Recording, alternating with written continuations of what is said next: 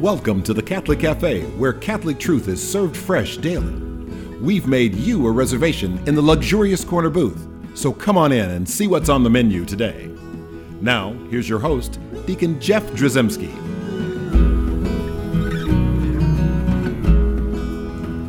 Greetings and welcome to the Catholic Cafe. I'm Deacon Jeff Drzymski, sitting in the luxurious corner booth of the Catholic Cafe with Tom Dorian. Good day, sir. So good to have you here, and Ziggy's not here. Oh wait, no, he is. I've appeared. Yes, it's amazing. That's a miracle. Turned sideways. And yes, Sam Ziggy Rodriguez is here. I'm so glad that both of you guys are here.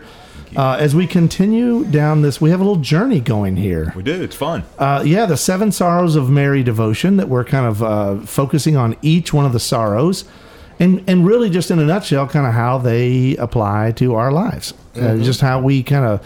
Sometimes we look at scripture or we look at a devotion and we just do it at face value. Mm-hmm. We say the words and we think that we've participated in a beautiful and full way. And to some degree we do when we participate in the devotion.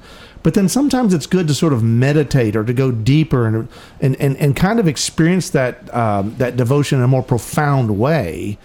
Because then it also opens up for other avenues for the Holy Spirit to sort of expand our spiritual horizons. Well, and it also helps us grow in appreciation and love for our Blessed Mother and her love for us and the sorrows that have beset her heart, both, especially through Christ's passion, but, throughout his life and continuing on through today. Right. And, a lot of times we don't, because this is beautiful because we don't usually always think of the Blessed Mother as sorrowful. Right. Right. I mean, and although we've talked about it and why these seven sorrows and what they are, we will have talked about all seven, and you see that there's a profound sorrow there. But I think we should spend a minute and just talk about the Blessed Mother's capacity for sorrow. Oh yeah. Right, because all of this stuff is there's this overarching kind of thing about like. Is this just tragedy that befalls Mary? And like, woe is Mary, and Mary is miserable, and part of God's plan of salvation was that she would be miserable. And that's not what's going on here. Right? There's something beautiful about, we in our Catholic faith know about redemptive suffering and Christ dying on the cross for us, but we don't often stop and think about how we can participate in that unless we're fully, engaged in redemptive suffering, but then also to understand that Mary, for her part, was essentially prepared for all of this suffering.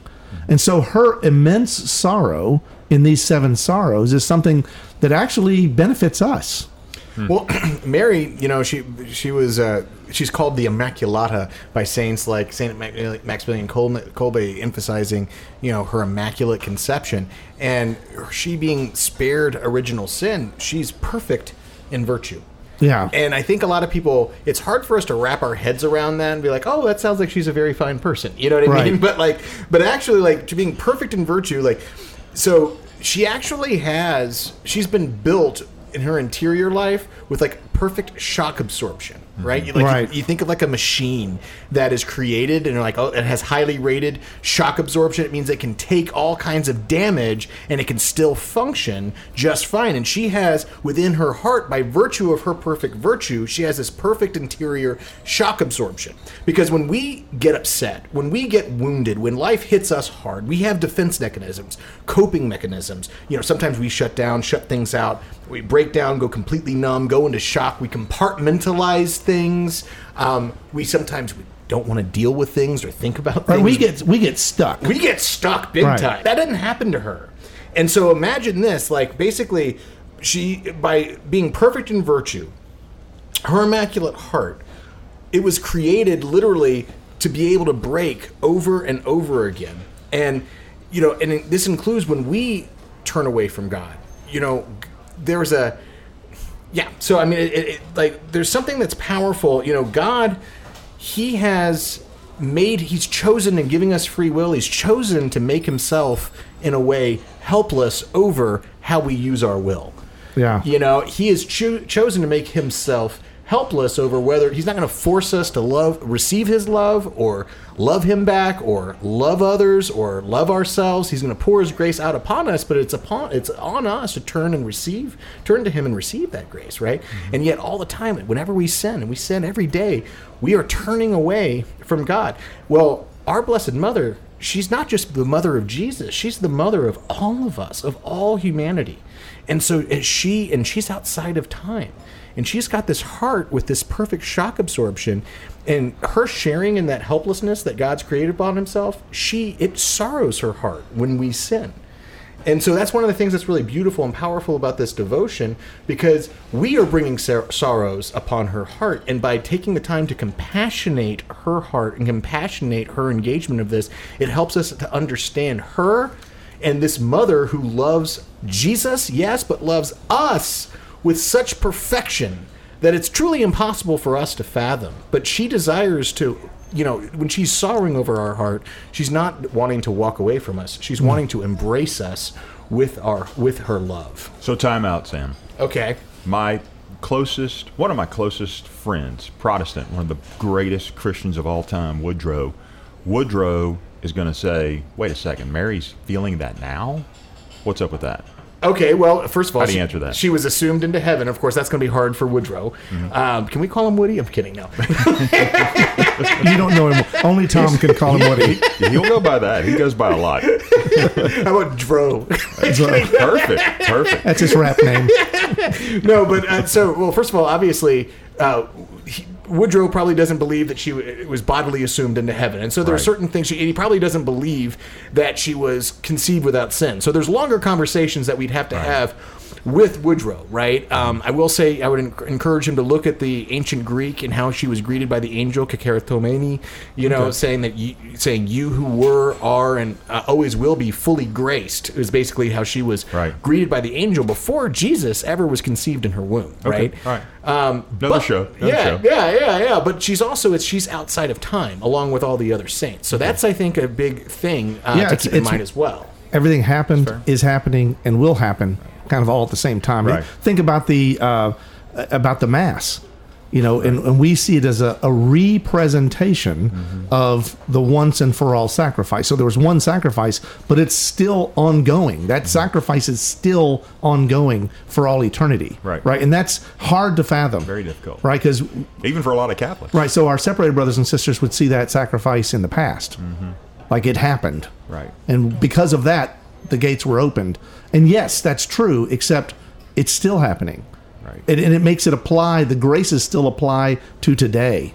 And so the graces in the redemptive suffering, the graces of compassionating Mary, and the fact that she's our mother, and it's not lost on us, it shouldn't be lost on us, that the Holy Father essentially announced that Mary, Mother of the Church, is a thing, and we need to recognize that Mary is our mother now, and so our mother doesn't ever cease to be our mother.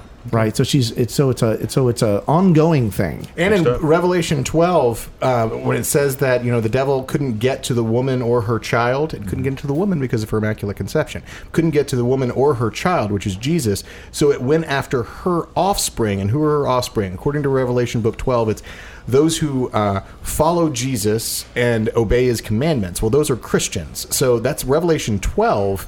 Well, that doesn't just give her a crown, it also names her ostensibly Mother of all Christians. And so this is also what we're getting at here. Yeah, he sounded a little triumphalistic in his tone there. So don't talk to Dro that way. Up a little bit there.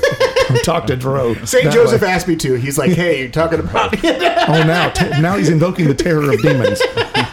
All right. So let's talk about this the third sorrow of Mary, losing the Christ child in Jerusalem for 3 days. Now this is based on the Bible verse or the story out of Luke.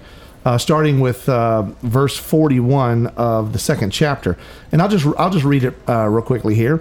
Now his parents went to Jerusalem every year at the feast of the Passover, and when he was 12 years old, they went up according to custom. And when the feast was ended, as they were returning, the boy Jesus stayed behind in Jerusalem. His parents did not know it, but supposing him to be in the company, they went a day's journey, and they sought him among their kinsfolk and acquaintances. And when they did not find him, they returned to Jerusalem seeking him. After 3 days, they found him in the temple, sitting among the teachers, listening to them and asking them questions. And all who heard him were amazed at his understanding and his answers. And when they saw him, they were astonished. And his mother said to him, Son, why have you treated us so? Behold, your father and I have been looking for you anxiously. And he said to them, How is it that you sought me? Did you not know that I must be in my father's house? And they did not understand the saying which he spoke to them. And he went down with them and came to Nazareth and was obedient to them. And his mother kept all these things in her heart. So there's a key there that she kept all these things in her heart. Oh, yeah. So as we're talking of the sorrows of Mary, these are things that it's not like, hey, remember that time we lost Jesus for 3 days? Right. That was something else. They tell that at the family reunion every year or whatever. It's not like just some story from the past. Yeah. She kept this in her heart. So if there was a sorrow there, which I'm imagining, if we're compassionating Mary, that all of us, have lost something that was treasured by us, especially we're talking about a child. Oh, yeah. Tom, I don't know about you, but I've got 9 kids. Bet you lost 1 or 2. Every one of the kids can tell a story. About being lost? All 9 gosh. of them. They all got stories. We only have 2 out of 5. A few of them, maybe it was just I dropped them, or I let one of them walk out of the van and he broke his mouth open. He just walked right on out, but like we left one at a pizza restaurant. We have left our kids behind. Yeah. Miscalculated the trajectory of the catapult. Didn't realize where he was going to land. No, I will say that none of them was for 3 days. Right. An hour is traumatizing for a parent, right? But 5 minutes was traumatizing. Right. Yeah. When one of our kids, we were at a pizza restaurant, and it's like, I'm going to the restroom. Yes, okay. He's going. Everyone know he's going to the restroom, which is fine. He goes to the restroom. We've paid. We're in the van, and we're driving away. And we used to do a roll call. Big families do that. Sound off. And the kids, and then they'll start joking, and they'll kind of. Right. Kevin's not here or whatever, and they'll start doing that kind of joking stuff, and we didn't really know until at some point, my wife Bess realized, hey, he's not in here. Oh, wow. And it's like, oh no, Kevin. Yeah, exactly. That is a horrible feeling. It is terrible Terrifying. because then you're thinking about this sweet little innocent child Suffering. coming out and realizing the table's empty, probably running to the parking lot and realizing the big red van is not there. Right. And then now suddenly his parents don't love him anymore. Was he traumatized when he got back? You know what? Or was he eating like another slice of pizza? Kids are resilient. They're made out of rubber. He bounced back, but that's still something that I'll just say it this way. Bess and I held that in our heart. I'm sure. For a very long time. And all of our kids will have a story they'll tell. That's great. And we all laugh about it when we talk about it, but the reality is, deep down inside, there's still a sorrow there. Oh, yeah. Well, when you're a parent, you're duty bound to protect your children, right? Yeah. So to fulfill that duty, you need to be able to have some degree of control, like telling your kid, make sure you're home by 6, or make sure you call me when you get to your friend's house, or call me if you're going anywhere else. Well, so in moments like this sorrow, especially when a child is lost for 3 days, there's a complete loss of all control, and you're helpless to protect someone who you love, someone who's also helpless. Yeah, Right. absolutely. And I know that most of our families out there have. We got a great family that was here at the parish, that left their kid behind, and they were so embarrassed because I, helped call for them, and I'm standing there with their little kids, like, Talking about us. no, this was not you. I'm not going to say their names, but it was the McBrides, and so they're like, It rhymes with McBride.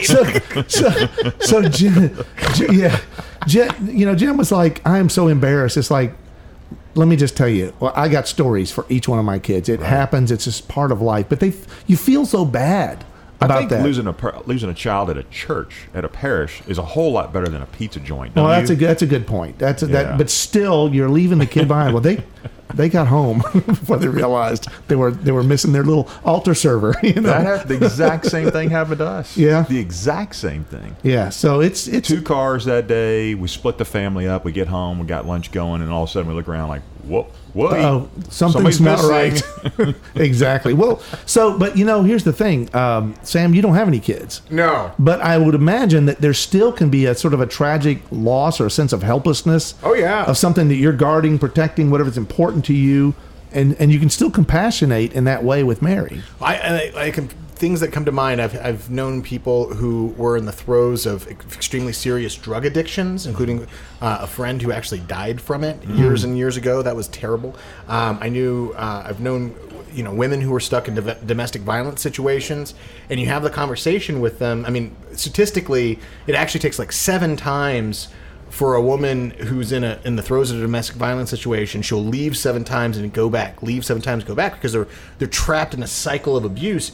And you, as a part of her support network, you want her out that first time, right? And you, to an extent, you almost personalize it. It feels like you failed when you're trying to get that person out of that situation, and they keep going back. And God trained my heart. Sam, you have to let go. You're doing your part to make this person available that she deserves better. But I remember one time, there's a song by Lauren Daigle, Rescue, and I was in the throes of helping a friend talk through this situation, and that song came on, and I just completely lost it. I just started bawling, and it just hit me so hard. It's one of the chorus is basically "I will rescue you," and I just felt like that's what God desires to say to this young woman. And so I sent her that song. I said, "I think this is the song that God wants. This is the message that God wants to send to your heart." And I wept like a baby, praying for her to receive that message from God and have that faith that God wanted better for her, wanted to break her out of this very serious situation. But at the end of the day, I was completely helpless. I've also been completely helpless. I've had people close to me who have expressed suicidal ideations and desires to end their lives. And these are people that you care about. Yes. And even if they're not your child, they're people you care about and you want to protect, and you feel sort of duty bound to do that. And then you don't control the situation. You want to be able to pull the drugs out of their hands. You want to be able to pull, to keep them free from the risk of suicide. But the fact is, you have to be in touch with the fact that you are helpless in that situation. Right. And to turn everything upside down, with a parent losing their child, I think about the same kind of helplessness as I sat next to my mom who was dying in the hospital. Oh, yeah. I just lost her just this last December. And it was just to watch her fade away, and I'm like, there's no buttons I could push. There's no special. It was just everything was going downhill, and it was there's a sense of helplessness where I can't control this, and I would imagine if a person who doesn't have a faith life, oh gosh, it's just that's a tragic place to be, and then plus. I then become so I'm watching my mom pass away, right? But then as I'm struggling with this, there's also this sense of helplessness, but then I'm gifted by the fact that my wife then in a maternal way starts to care for her husband. Yeah. So there's it's just interesting to see the dynamics in all these situations, but how I kind of wish I had been practicing the devotion of the 7 Sorrows of Mary maybe at that moment, and I can see the value of that, right? What that would have been in my life at that time, and so it's certainly going to be on the forefront. And I should also mention, I'll mention again, Laura, who sent us an email last time and was talking about, and she sent me an email of thanks. From nice. Mount Carmel, Connecticut, and she was saying that she's gonna start doing this. Oh wow! Good. Right, so it's like all of us. I mean, if we're praying for peace in our life, if we really are struggling, and then particularly in this losing the Christ child in Jerusalem for 3 days, this third sorrow of Mary. If we feel like we're helpless and in that situation, this is the perfect devotion for you. I hope Laura sends some follow-up to that, how it's working out. Oh, yeah. That'd be cool. Laura, that's your homework.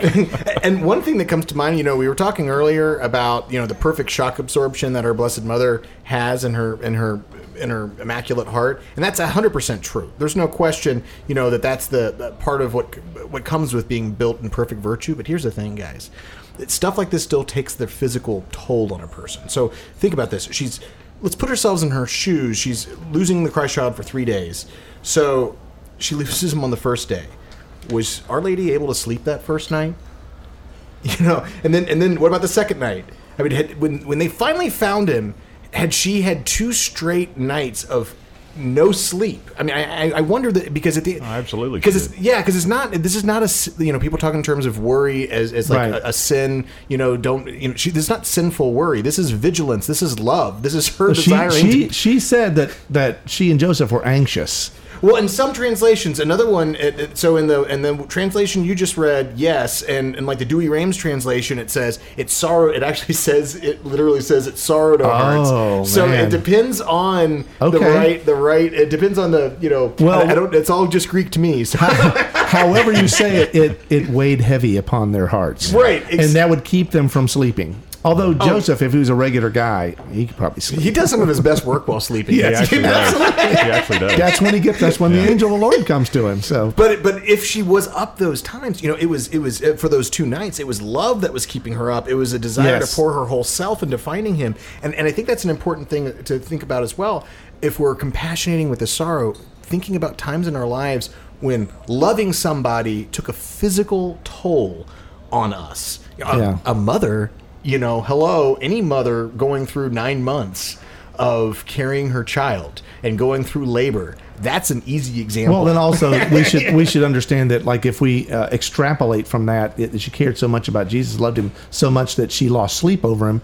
That also, as mother of the church, as our mother, she's there to lose sleep over us. Yes. Right. That she will, when we need her, we call upon her. Right. Right. Because she is she's made for this. Mm-hmm. And by the way, you bring up an interesting point, in terms of the translation difference, but there's I think a lot of ways in which the translation that is primarily promulgated, like on the USCCB website and the Dewey Rames translation. Right. In this particular Dewey Reams, there's another one. We're so used to hearing. I guess are you going to the house thing? Yeah, I was. So there's it's like we've heard this so many times. Did you not know that I must be in my Father's house? We've heard that over and over again, and we've always likened the house to being the church and being like, Structure. we picture ourselves in that structure. Yeah. But interestingly, when you go back to the Greek and you look at the Dewey Reams translation, it says something different. It does. And by the way, it's funny though, because like this is both one of her sorrows, just like the first sorrow. It's a sorrow and it's a joyful mystery, right? And so like there's sorrow and joy overlapping here, right? And if you read like the version you read earlier, it's almost like there's a levity and a joy with Jesus' reply. Don't you know I must be in my Father's house? It's not. It's almost like it's a witty. There's a wittiness to it, right? Whereas the Dewey Reams translation. Yeah, don't you know that I must be at my Father's business? Yeah, so did you not know it must be about my Father's business? About my Father's business.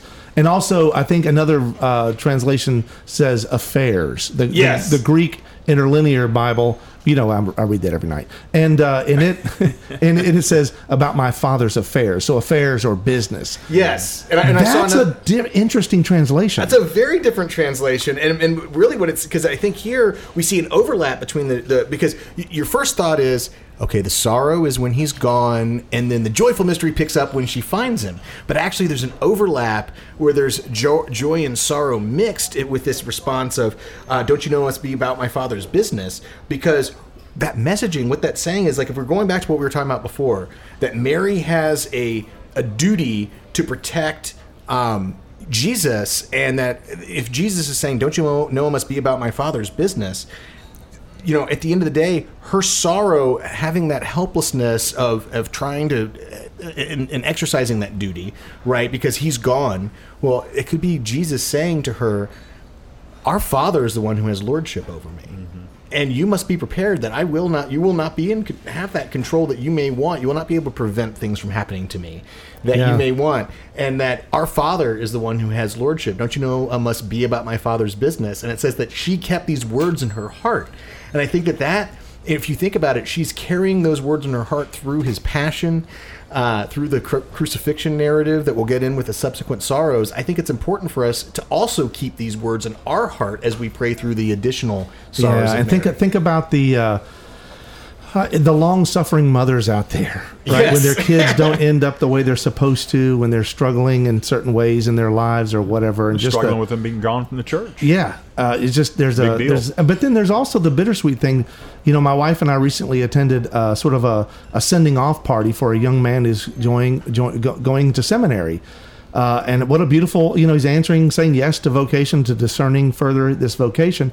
And he's going off to religious life. And interestingly, Beth said that she was talking to the mom, and the mom said, kind of casually, or to the side, like, yeah, I was kind of hoping he would have taken the diocesan path. Because then there's like, in the diocese. Reach out and touch him. Yes. A little bit easier. He's there, right? And so, but now she is overjoyed at his vocation. Right. I want to make sure that's clear. But there's a little sorrow. Sure. That she's essentially like a religious life, especially the one he's chosen. I mean, it's like she's saying goodbye to him for long periods of time. And if she had said that to him, she had said, gosh, I wish you had just been a diocesan priest. He could have easily said, don't you know, I need to be about my Father's business. Right. I'm answering his call. And the old Jesuits, that was an old practice. When you first started the novitiate, they had them send a letter to the parents saying, I no longer belong to you, I belong to God. Yeah, that's hard. That's hard. So you can see all these different aspects of the sorrow of Mary, especially in this sorrow of losing the Christ child for 3 days in the temple. And we can compassionate that, and we have so many examples where we have suffered loss. But knowing that Mary's our mother and that she loves us and that she's got this incredible capacity to be our mother, and also to take all this sorrow and then to turn it into good things, right? To connect it to the Christ suffering and dying on the cross, but ultimately our salvation. How beautiful that is! So this is why this is a powerful devotion that we should all ponder and keep in our hearts as we move forward. And just we need to be reminded how much Mary loves us, how much she's our mother, and how much this sorrow enables her to bring great blessings to this earth. Let's ask for her intercession. Hail Mary, full of grace, the Lord is with thee. Blessed art thou among women, and blessed is the fruit of thy womb, Jesus. Holy Mary, Mother of God, pray for us sinners, now and at the hour of our death. Amen. Thanks for listening to the Catholic Cafe. If you'd like to contact Deacon Jeff, send him an email at deaconjeff@thecatholiccafe.com. Visit us on the web at thecatholiccafe.com. You can also find us on iTunes or follow us on Facebook and Twitter. The Catholic Cafe is brought to you by the Order of Malta Federal Association. Join us again at the Catholic Cafe, serving up salvation one cup of coffee at a time.